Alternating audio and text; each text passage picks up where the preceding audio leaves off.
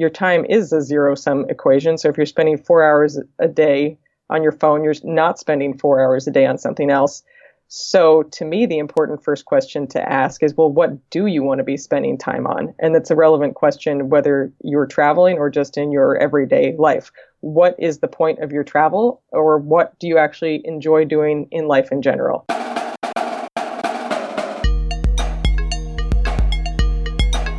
Welcome to Deviate with Rolf Potts, where I talk with experts, public figures, and interesting people about fascinating topics that meander off topic.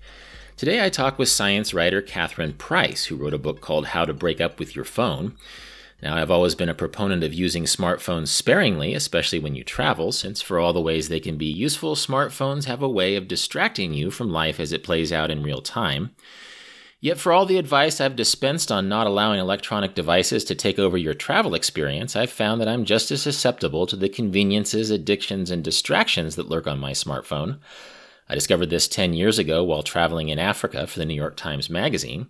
I was using a BlackBerry at the time, and while I was in the town of Lokichogia, Kenya, I found the local signal there allowed me to call the U.S. for free.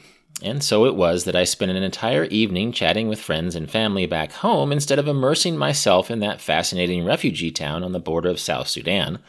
A few years later, I got into the habit of checking the weather app on my brand new iPhone when I could have just as easily walked outside in places like Paris or Montevideo and seen the weather for myself. Despite my good intentions about how I planned to use my smartphone, it often proved to be more clever than I was. Part of the problem, I think, is the way my brain works. I recall way back in 1995 becoming so compulsive about the computer game Tetris that I ultimately quit playing computer and video games altogether. Weirdly enough, a kind of compulsion led me to the work of Catherine Price. I often use my smartphone to save articles to Instapaper so I can read them later, and a few weeks ago I realized I'd saved 3 different articles by or about Catherine in her book. Obviously, some instinctive part of me was worried that I needed to change the way I use my phone so it would serve my own way of being in the world instead of the other way around. So I got in touch with Catherine, and together we dug into 8 strategies for doing just that. Let's listen in. I know, Catherine, that you sort of had a come to Jesus moment yourself in regards to smartphone with your baby. Can you tell us that story? Sure, and thank you for having me on. I have many reactions to the stuff you just said as well, including a Tetris addiction myself back in around 1995. That was a wake up. Yeah. But the more recent wake up was that I had a baby, and I was sitting one night with her late at night, and I looked down and I saw that she was looking up at me and that I was looking down at my phone. In that particular moment, I really was searching for antique doorknobs on eBay, which I did not need. I have doorknobs. I have means with which to open my doors. But anyway, my heart sank, and I just realized, this is not what I want her impression of a human relationship to be. And I'm a science journalist by training and also an avid traveler. And it reminded me of something I'd read in the past. I couldn't really remember what it was at that moment, but I've since realized I was thinking of this experiment called the still face experiment. Which I recommend people Google if they want to feel really sad. It's an experiment in which parents are asked to interact normally with their babies for a minute and then spend 1 minute with completely still faces, not have any reaction to what the baby does. And you see the baby begin to really freak out, writhe in the seat, start to make these very animalistic sounds, get totally distressed. And that reaction promptly goes back to normal interaction when the parent begins to pay attention to the kid again. And I realized that that was what I was doing to my daughter, and that that's what we're all doing to each other right now. And it really, really upset me. Yeah, understandably. A part of my brain was thinking, oh, well, maybe they can invent some multitasking app that makes you laugh at the right time to entertain your baby. But probably. I mean, that's yeah, exactly. I get cynical too. I'm like, there's an app for that. Sure. Interaction. Right. The multitasking with your baby app to bring out the right facial expressions. But I'm being facetious, of course, because that is sort of a heartbreaking notion, right? That a lot of these cues that have informed mother-child or father-child interaction for generations might be blocked through technology. So let's rewind back to Tetris, because in a way this is really about the human brain and how it works. And I'm sure as we go through these 8 points, you'll have a lot to say about that. But I'm curious, since you had a Tetris addiction in the same year that I did, take us back for a little while before going forward. So you had this moment with your baby, but obviously there were other distractions that happened before the smartphone came into existence. Yeah, I got a Game Boy. If your listeners are old enough to remember the first Game Boy, it is like really telling in terms of our brains wiring that one could get addicted to anything on the original Game Boy because it was like a brick and it was black and white. And I mean, my mother got addicted and I started to charge her for games. I charged her 10 cents a game, which really was a bargain. Awesome. And I made like $20 off of her. I mean, I have that theme song running through my head right now as we speak. So I think that I learned early on between that and then the fact that I got really into Super Mario Brothers on the actual TV console. But my parents said I could have that if I paid for it, which of course meant I never got that. But I used to like engineer excuses to go to my neighbor's house so that I could eat zucchini fritters and play Super Mario Brothers. So, I don't think that I was ever a video game addict in the serious sense of the word at all, but I certainly have experience with recognizing the pull of those things and how magnetic they can be, even if they're pretty lame. Yeah, for sure. Now, were there other experiences like with technology before smartphones or certain situations like travel where you found that you were interacting with technology in different ways, or was this epiphany really specific to that moment with your baby and the smartphone? I have an issue with email. If I'm addicted to anything, it's email. So that I think I definitely, I was somewhat cognizant of that and then began to really recognize those same characteristics when I interact with my phone. And then in terms of travel, yeah, I mean, definitely. I spent actually 7 months traveling with my husband moving between coasts. I'm from the East Coast originally and had been living in California. And luckily that was before smartphones, which meant that we actually had to interact with people. And I do feel that it's really important to evaluate the way you want to use technology when you're traveling.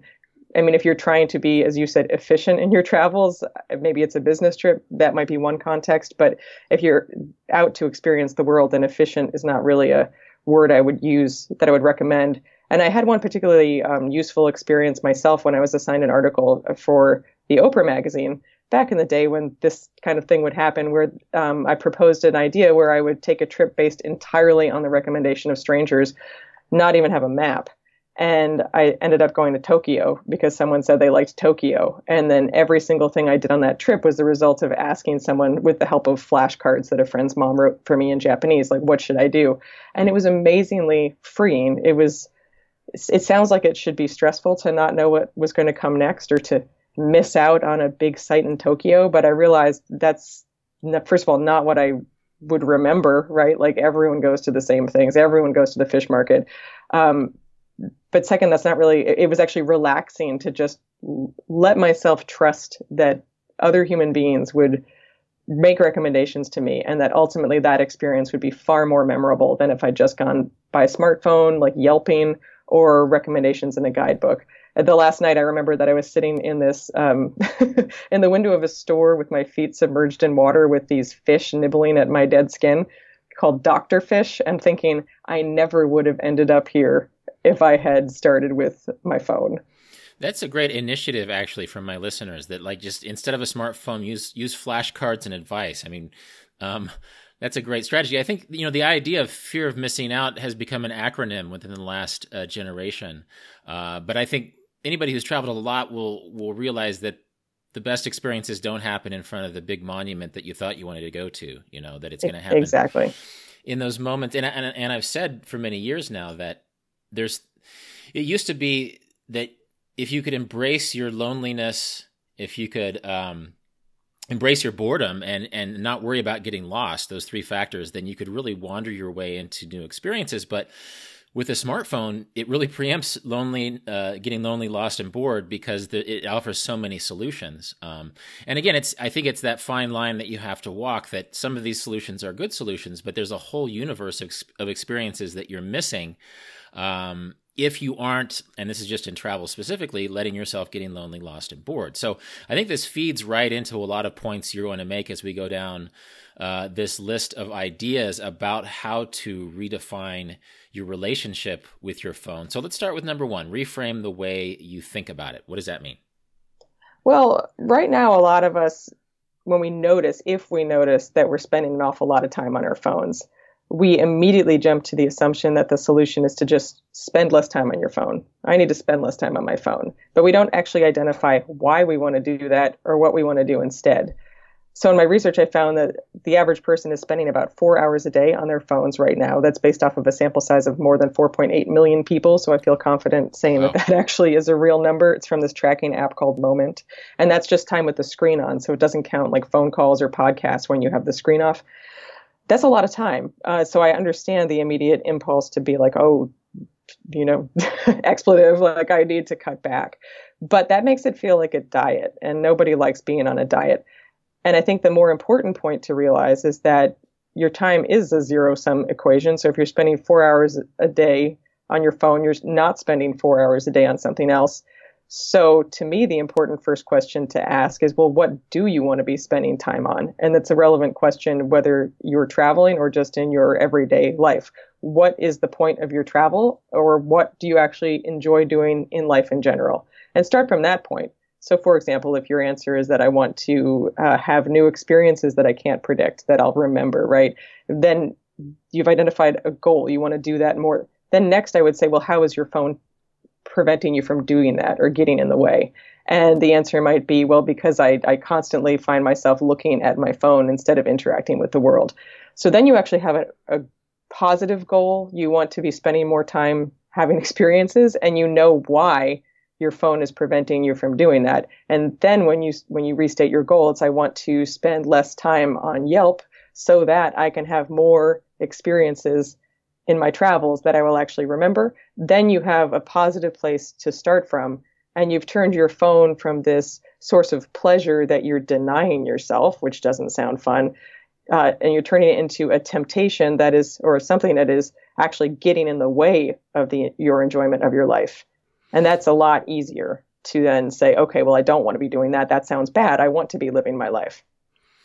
Yeah, and I think one thing that underpins all of this is that in many ways, our smartphones are smarter than us now. Like they've already outwitted us because there's that idea, oh, well, I want to spend less time with my phone, but your phone already knows sort of how your lizard brain works. And it already has all of these mechanisms to keep you going back to it. Again, this is stuff we'll cover as we get to other points. But it seems like this is also oftentimes the question, and of course we've sort of covered number 2 as well, which is ask yourself what you want to pay attention to. Sometimes, we might say, oh, well, I want to spend more time traveling. And then you get to the location and there's an app that helps you find the bus, so you don't ask anybody about the bus. And there's an app that helps you find the best place to look at the monument. And so then you find the best place with the monument with all the other people who have the app. And then you find the best restaurant. And pretty soon you've completely mitigated this travel experience, this thing that you wanted to do, and you haven't let go of your smartphone yet. So what would you say about that complication, the fact that our smartphone actually is trying to help us solve and engage with a lot of these big picture dream activities that we already want to do?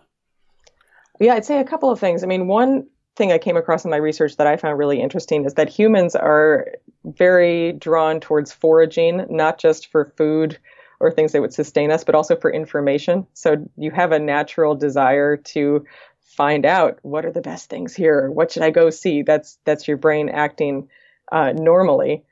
I would second say it reminds me of actually a different book I wrote called 101 Places Not to See Before You Die, which sounds like it's anti-travel, but actually was very pro-travel. And the point was that travel shouldn't be a checklist. It should be about having new experiences. So if you're just seeking things out because it's on a list, then you're actually missing the point of leaving home. So those are 2 things I would say in response to that. And then also, this applies to travel and just general life. We tend to start to think that everything is contained on the phone, that the phone has the answer, like that all experiences are somehow going to be searchable on Google.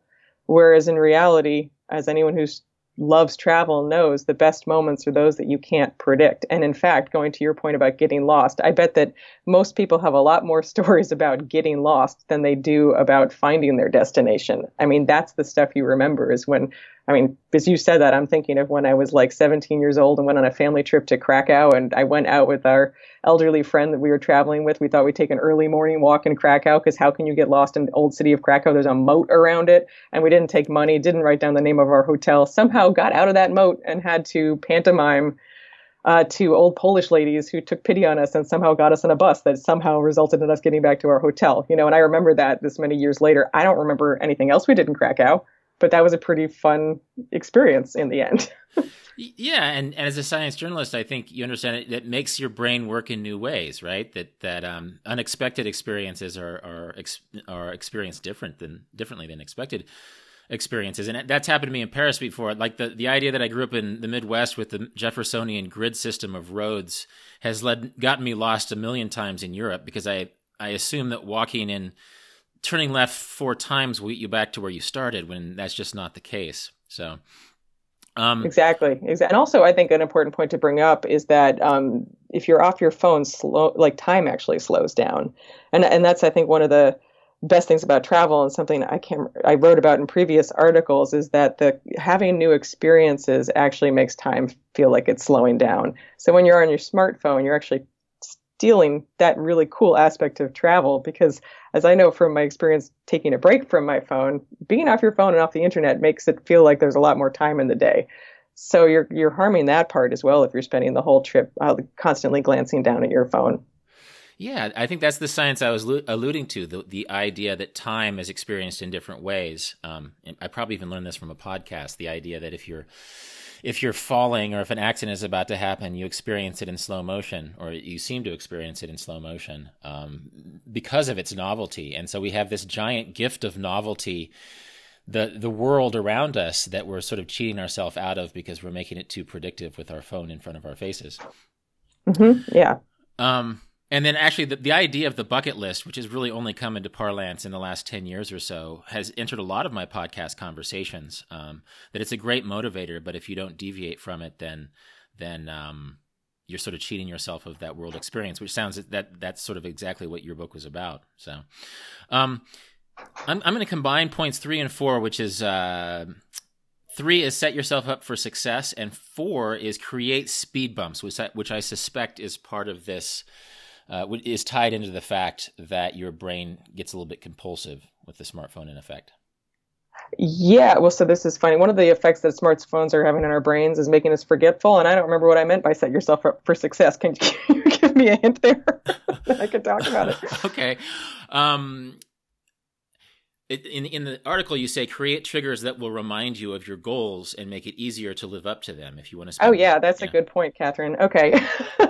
Yeah, so that's another important thing when you talk about behavior change, is we often try to remove a negative trigger, which is a good thing to do. For example, if you're trying not to check your phone before you go to bed, getting your phone out of your bedroom, getting a standalone alarm clock is a really good idea, because it removes this automatic trigger that makes you reach for your phone. It's like I've got type 1 diabetes, and I've learned from experience I should not get lunch at the store that's across the street from the cookie store, right? That's a bad idea. But if I walk a different route or go to a different place for lunch, I'm much less likely to want to have a cookie. Huh. So the same thing is true with our phones.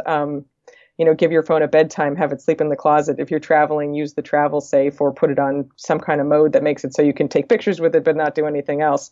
But what we often forget when we do that is that unless you add a positive trigger, you are going to go right back to your old habits. And by that, I mean you need, again, to identify the habit that you're trying to establish, or the behavior you're trying to adopt, and then make it easier. So in the case of the taking the phone out of the bedroom, well, you're going to reach for the phone because that's your habit.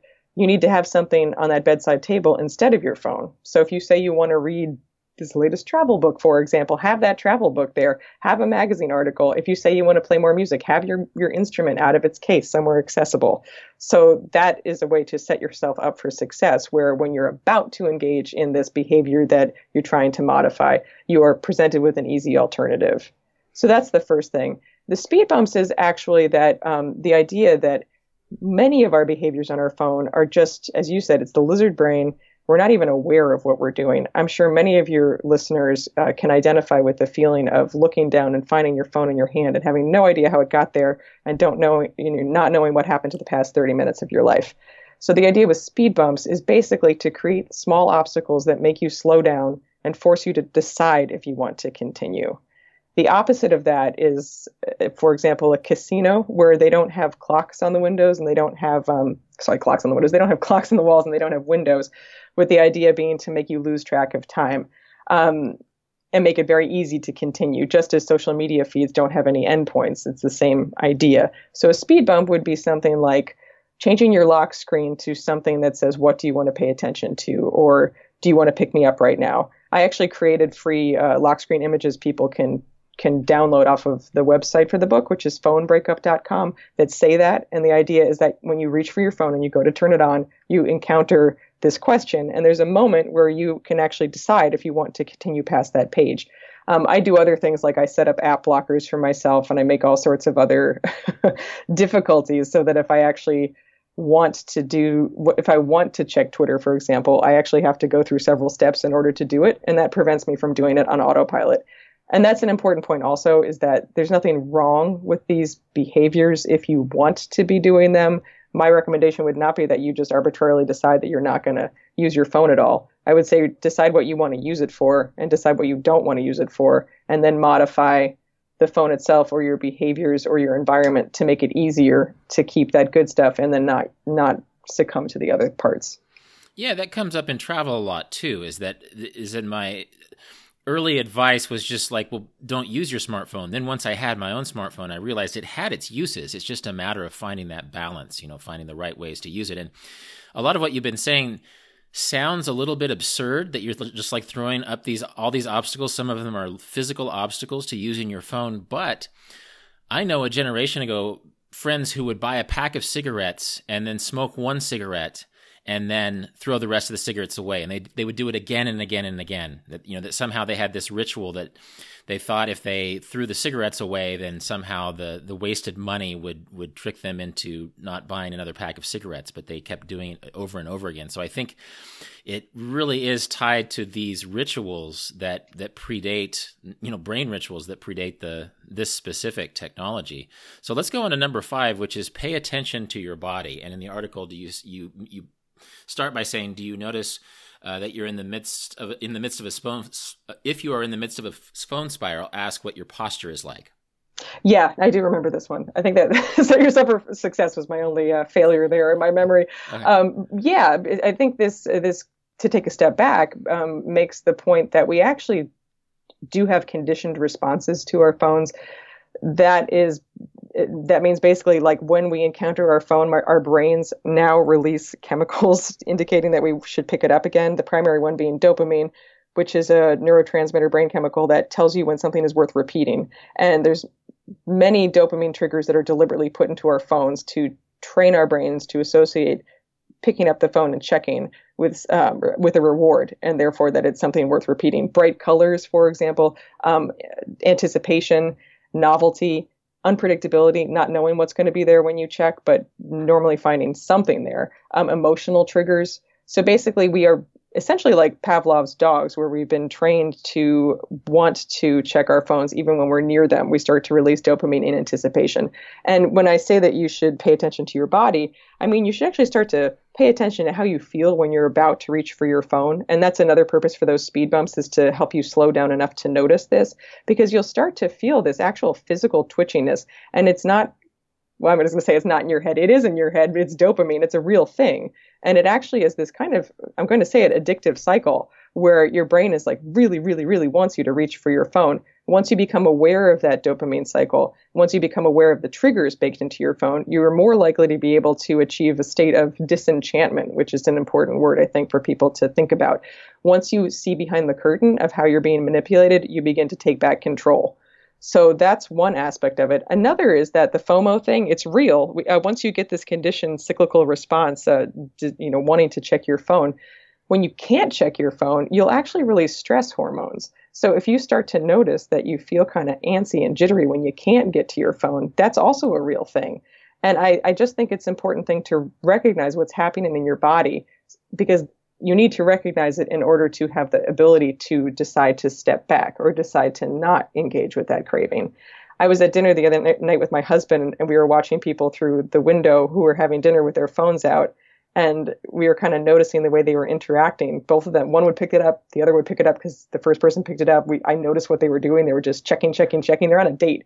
But then I saw the man, both of them engaging in these behaviors that were like self-soothing when they weren't checking their phone, stroking their pocket where the phone was, shaking their legs in a way that was really jittery. And I thought, wow, that's the kind of stuff to start noticing in yourself, because then you're able to say, whoa, this is not just like my brain, I'm getting hijacked by this device. And I don't know if that's what I actually, I want to have control. I don't want it to control me. Well, a part of me, as you were talking, I was thinking, oh, this is a science fiction reality. And then I realized that Black Mirror is already very astutely dramatizing this. And of course, Black Mirror is the device. That word is a reference to the device, like the smartphone that you're staring into. And it's interesting to bring in another story, personal story. I remember how absurd Instagram seemed before I started using it. It just seemed like you guys are looking at pictures. You're just looking at pictures. You're not even reading anything. And you're worried about this low grade approval cycle of likes. And then I got Instagram, and then I found myself and continue to find myself worried if what I think was a beautiful travel picture from New York or Namibia or Hawaii doesn't get liked as much as I thought it would. And it's this emotional texture of myself that I didn't expect to experience at all, but yet here I am. Yeah, those like buttons are there for a reason, and that's exactly what it is. I mean, I think that's the other thing to recognize with social media in particular, is that the goal of social media companies is to get you to be on social media as much as possible so that they can collect data about you and they can show you ads. You're not the customer. You're the product that's being sold. And I think that can be another form of disenchantment, to be like, wait a second, like this is actually, if they're giving it away for free, then you're not actually the customer. I mean, Facebook's worth more than $500 billion. And if you go to their the homepage, it'll say under the sign up form, it's free and always will be. And those two things don't make sense unless you're being sold. Yeah. Facebook actually, like after the NFL anthem protests last fall, which are back in the news right now, I thought, all I'm seeing are these little links that make people angry about what's going on. So I'm going to interview an expert on the Star Spangled Banner from my podcast and 2 police officers, neither of whom are white. And I've tried to promote those podcasts on Facebook. I think they're the lowest liked stories ever. And part of the problem could be that Facebook is sort of optimized that if something appears on your own website, it sort of is trying to talk you into boosting it. But it feels like it's also optimized for clickbait, a 90-minute conversation about what it's like to be a police officer, or what is meant over the years through protests of the national anthem is going to be less clickbaity than something that goes straight to your emotional brain. So I feel like I've suffered from this algorithmic specificity. Yeah. But again, I think one of the most powerful tools for behavior change, in fact, I know, is just awareness. And to just give your listeners an example that I cite in the book, there is a really fascinating series of experiments run by this guy, Judson Brewer, who's now at the Center for Mindfulness at the University of Massachusetts, where he wanted to see if just becoming aware of your moment-to-moment experience would be as powerful a tool in quitting smoking as the American Lung Association's gold standard program. And they basically train people to do things that sound totally simple, like pay attention to the taste of the cigarette, to the smell of the cigarette, to the smell of your clothing after you have a cigarette, or the taste in your mouth. Like really pay attention to the experience. Don't try to fight the craving for a cigarette, but just get curious about it. Like just try to pay attention. What does it feel like in your body? I mean, obviously I borrowed a lot of these things from my book as well. What does it feel like in your body, in your mind? Like, where are your thoughts going? Where are your twitches? And what he found at the end of this is that the people who were trained in the mindfulness in the long run were 5 times more successful than the people who did the traditional program. So in other words, the very act of learning to pay attention to your experience can actually be a powerful tool for behavior change. As Judson Brewer writes in his book, he talks about how one woman in particular says she went from knowing that smoking was bad for her in her brain to knowing it in her heart. And it made a real difference in her ability to change her behavior. That's encouraging. And it feels like it might tie in, or at least be somewhat related to point number 6, which is practice trial separations. Again, bringing in this tantalizing anthropomorphized relationship language. Well, to make a point about why the relationship thing is the theme I went with, it's fascinating to me that the relationship metaphor seems so comfortable. I mean, you wouldn't say like I've got a relationship with my toaster oven or my refrigerator or some other form of technology. And I think that the key there is that you have this interaction between you and your phone. Your phone reaches out to you and disturbs you in a way that previous technologies would not. And to borrow a point by Tristan Harris, a advocate in this space, like there's hundreds of engineers, thousands of engineers, programmers on the other side of your phone who are trying to get you to spend more time on your phone. So that's who you're actually having a relationship with. And I like to point that out to people that, you do have a relationship with your phone, but you really have a relationship with the people who are trying to steal your attention. Yes, you just made me forget what I was talking about, though. I think speaking of type 1 diabetes, I think my blood sugar is a little low, so we're gonna see how. Well, let's get concrete. Yeah, because I think a lot of the points under there you've sort of touched on already. Just as far as using big picture strategies to separate yourself from your phone. Oh, trial separations. Yeah. Okay. And well, actually, let's loop this in with point number 7, which is use technology to protect yourself from technology. So you can speak to both strategies, which is conceptual trial separations versus very specific tools that you can use, and I know some of them are on your website, to enable this separation. Yeah, well, both of those are actually quite practical and tangible. Trial separation is basically taking a deliberate break from your phone. And in general, I'm not suggesting that people toss their phones into a river or something like that. It's not, the point of the book is not to get rid of your phone. But I think it can be a very useful experiment and experience to deliberately take a break from it and see how that makes you feel. And ideally, try that for a full 24 hours or even more, just to give it the time for the full experience to happen. But basically, I mean, that's like, take some time to actually leave your phone behind and go for a walk. If you're traveling, try to take a walk. Yeah, go out without your phone, see what that feels like. I mean, I know that would drive me crazy because I really like taking pictures. And I genuinely think that for me, taking pictures helps me experience things in a way more richly because I'm actually looking at the details. I don't share them with anybody, but I like taking pictures. But anyway, take a break. For the 24 hours, what people tend to, the progression is, oh my God, I can't do that. I've had to coax people through email. Yes, you can, just tell people you're taking a break and you won't be available. It'll be okay. Then you get really anxious and twitchy for the first little bit. And then this sense of calm and relaxation sets in. It's like putting down a burden you didn't realize you were carrying because we feel this pressure to be connected at all times. And I think that travel can be an excellent chance to take one of those separations because the people in your life presumably do know that you're traveling and therefore you don't have this external pressure to constantly be available. And then in terms of the apps and using technology to protect yourself, some people find this ironic, but I actually don't. I mean, there's a number of apps that can help you set limits for yourself.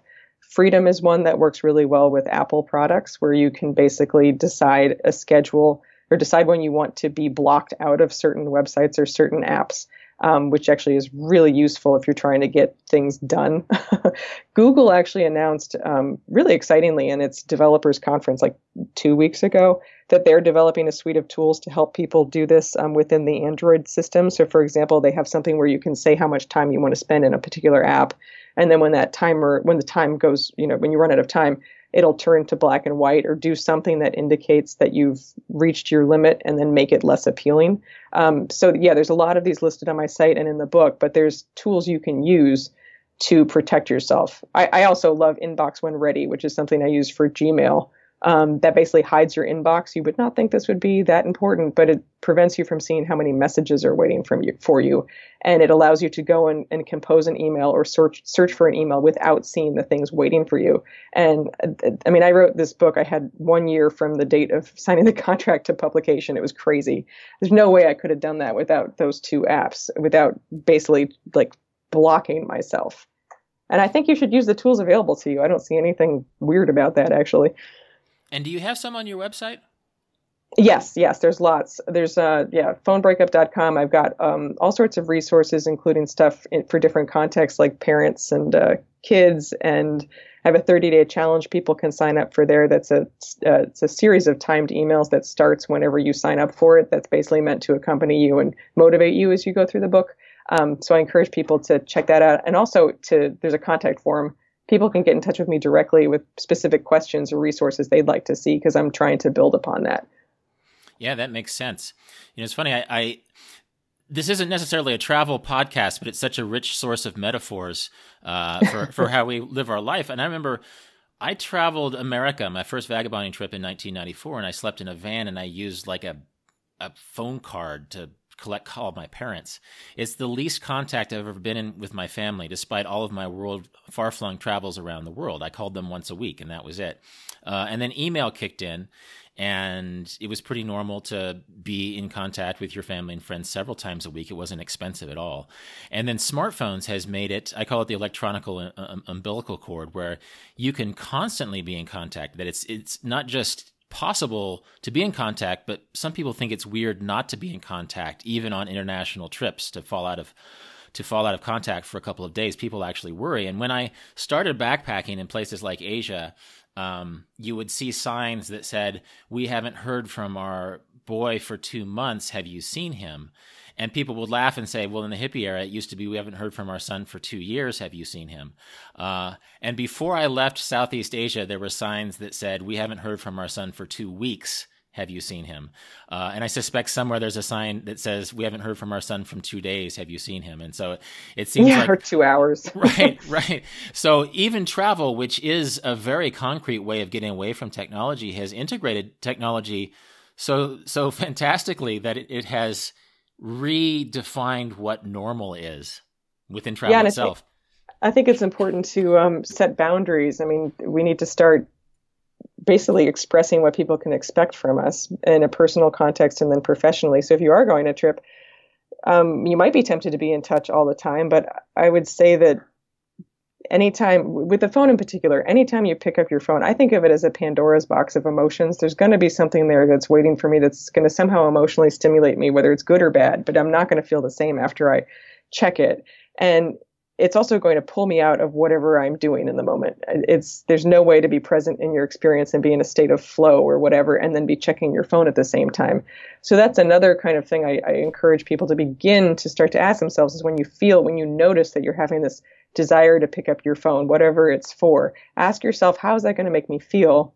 And do I really want to do that right now? Do I want to be pulled out of this experience? And I think that's relevant to what you're saying about this need to be constantly updating people on your status, or like sending them pictures in real time instead of waiting till you get back, and then just asking yourself, is that really how you want to experience your trip for yourself? And then wouldn't it be more fun to actually have stories to tell people when you get back and get to relive your travels that way, instead of people saying, "Oh yeah, I saw that on Instagram," or like, "Oh yeah, I saw you posted about that." Yeah, and even to zoom back from the travel metaphor into everyday life, how many times have all of us said, "Oh, just check my phone for a second," and 40 minutes later, we have been completely distracted in ways, they've pulled us out of our flow in all sorts of debilitating ways, to the point that we don't even know what we were thinking about when we checked our phone. Exactly. And to prevent this, so that's your brain getting hijacked right there. It's like needing to check something. And one thing I suggest, again, to get to practical tips, is that you turn your phone from a temptation to a tool. And to do that, I recommend that your home screen only have tools on it. Only put things on there that are impossible to get sucked into. Like Uber, you're just not going to get sucked into Uber, like Google Maps, probably not going to stare at that for 45 minutes and then wonder what's happened to your life. And then I also recommend, if you can stomach it, that you actually get rid of the apps that you know are your problems. And everyone knows what those problem apps are, and they're usually social media or increasingly the news or email. But very importantly, don't restrict yourself from using those things necessarily. Just make it harder to do so. So for example, I don't have email on my phone anymore because I would check it too much. And so now if I want to check email on my phone, I have to pull down the little thing at the top, type in Safari, because I also made it harder to get that, go to Gmail, log into Gmail, and then I can do whatever I want. But it is a pain in the butt to do that. And as a result, I don't do it as much. And similarly, take Facebook off your phone. That is specifically designed to suck you in and steal your attention. And if you want to check Facebook, that's fine. Do it from your desktop or do it from the super clunky, tiny little screen in your internet browser on the phone. Man, I was just thinking, much in the way that I quit Tetris cold turkey in 1995, I quit notifications altogether about 3 years ago. Oh, yeah. Because my brain just couldn't handle notifications. It was just too much. That's really the Pavlov's dog's thing, is when you hear a notification, you basically start drooling, right? I mean, really, are you going to be able to not check your phone within the next 2 minutes at the maximum if you hear a ding or a vibration. So I definitely recommend that people turn off their notifications, recognizing those aren't there for you. Those are there for the app developers. If you Google, I mean, you can find all these documents about engagement and what the percentage, the amount of time people spend on a particular app is if the notifications are on, because they get sucked into it. So I recommend taking as many as possible off, and then building back up whatever ones you actually miss. So in my case, I've got the ones for phone calls and text messages, because those are real people trying to contact me in real time, and also calendar stuff. And I don't have anything else. And people often just think of notifications as the audible ones, but those red badges are also notifications, and they are also meant to suck you in. So if you go to your home screen and you do have email on there and you see a little red bubble that says 32 or whatever, I challenge you to not check that. It's calling out to you. And I also like to emphasize to people, you can experiment with any of these things and then undo them. If you turn off all the notifications and you want those bubbles back, that's fine. You can reinstall. You can turn those back on. You can reinstall Facebook. You could, put your home screen back to how it was before. It's all within your control. So for all of these things, just view it as an experiment, as something you're curious about. See how you interact with your phone differently if you take those apps off of it and you turn off notifications. Experiment with turning it to black and white for a while and see if that makes a difference. None of it has to be permanent. You're really just becoming curious about how you've been manipulated and then deciding how you want to actually interact with this device. Yeah, notifications I quit cold turkey, but Grayscale I tried and, it just didn't work for me for some reason. It doesn't work for me. Well, there's a way to do it so that it's through accessibility, so that you can set it so that if you hit the home button 3 times fast, it'll toggle between black and white. What I found is that I like using my phone for pictures, and I don't want all my pictures, I want to be able to see the colors when I look at pictures. So that was a problem when when that setting was difficult. But this is an interesting example of how you want to make the temptations harder to use, but you want to make the things that are beneficial easier to use. So it takes a little bit of work to set up, for example, an automatic text message response. You can use Do Not Disturb while driving in the Apple system, and there's a couple apps in the Google, so that when someone texts you and you're taking a break from your phone, something gets sent back that says, I'm in a meeting, or I'm out for a walk, or I'm traveling, so that you don't have to worry about getting back to them. Those things take work to set up, but those are the things that make it easier for you to actually have control of your life. And I also recommend, in terms of how to design your home screen, going back to that point about adding positive triggers, if there are habits you want to establish and there's an app for that, then that's fine. Like, for example, my home screen, I've got a guitar tuning app on that home screen. I've got a meditation app on that home screen, because those are 2 things that I want to do more of. And in that case, when I go to turn my phone on and I look at the screen and, I wrote this book, I've thought a lot about this. My reptile brain's still there. I still turn on my phone and I'm like, what am I doing on the screen? What can I check? But it's really useful to look at the home screen, not have anything that would actually be satisfying to try to get lost in, because there's nothing there. But then have these prompts that remind me, oh yeah, Catherine, you said you wanted to play the guitar more. So what are you doing on your phone right now? That's a great idea. Again, it goes back to the idea of tricking yourself, and you've brought in a lot of great concrete examples and strategies for this. But let's zoom out for the last point number 8, which is get existential about it. Yeah, you're going to die. So how much time do you want to spend on your phone? Yeah. And again, I guess that goes back to the old deathbed thing. Are you going to lie on your deathbed and smile at how many Instagram likes you had, or are you going to think about maybe something a little bit more dynamic? Right. Yeah. There's so many ways to think about that. You can get as depressing as you want, but even just think stories that you tell. How many times do you tell stories about things you looked at on, I don't know, Instagram? Or I know a lot of reporters and journalists, and they're like, oh, I have to use Twitter because it's part of my job. I need to know what's going on. And I'm like, well, to a certain degree, yes, but you're not actually discovering anything new when you're on Twitter. By definition, someone else has discovered that. I think that goes for travel too, or just experiencing your life. If it's on Twitter, then it's not, first of all, not unique, and it's not new. I was talking to someone, I was like, no one's ever won a Nobel Prize for something they saw on Twitter. You have to get off your phone and experience things. Yeah, in a way, 99% of this is like the soothing white noise of our lives. It's just It's just filler. It's numbing us. Yeah, it's not, and it's, we don't like feeling bored. We don't like feeling uncomfortable. We don't like being alone with our own thoughts. But that's where, creativity comes from. You have to let your brain not just wander, but you need to not fill it up all the time. If it's constantly getting filled up with stuff you saw on social media, or you're not giving your brain a break, it can't come up with any ideas, So if nothing else, give your poor brain the chance to show you what it's capable of. Yeah, there you have it. I guess if in doubt, leave your phone inside and go for a walk. Yeah, I mean, and again, your phone will be there waiting for you when you get back, and chances are there won't be too much important. But, even if there is, and people are like, oh my God, I would have missed that firestorm or whatever. And I'm like, well, yeah. And wouldn't that be a great thing that you'd have one more hour of your life where you didn't have to worry about that problem that now you're going to be consumed by? Didn't really. In most cases, it didn't matter. And in most cases, we're not as important as we think we are.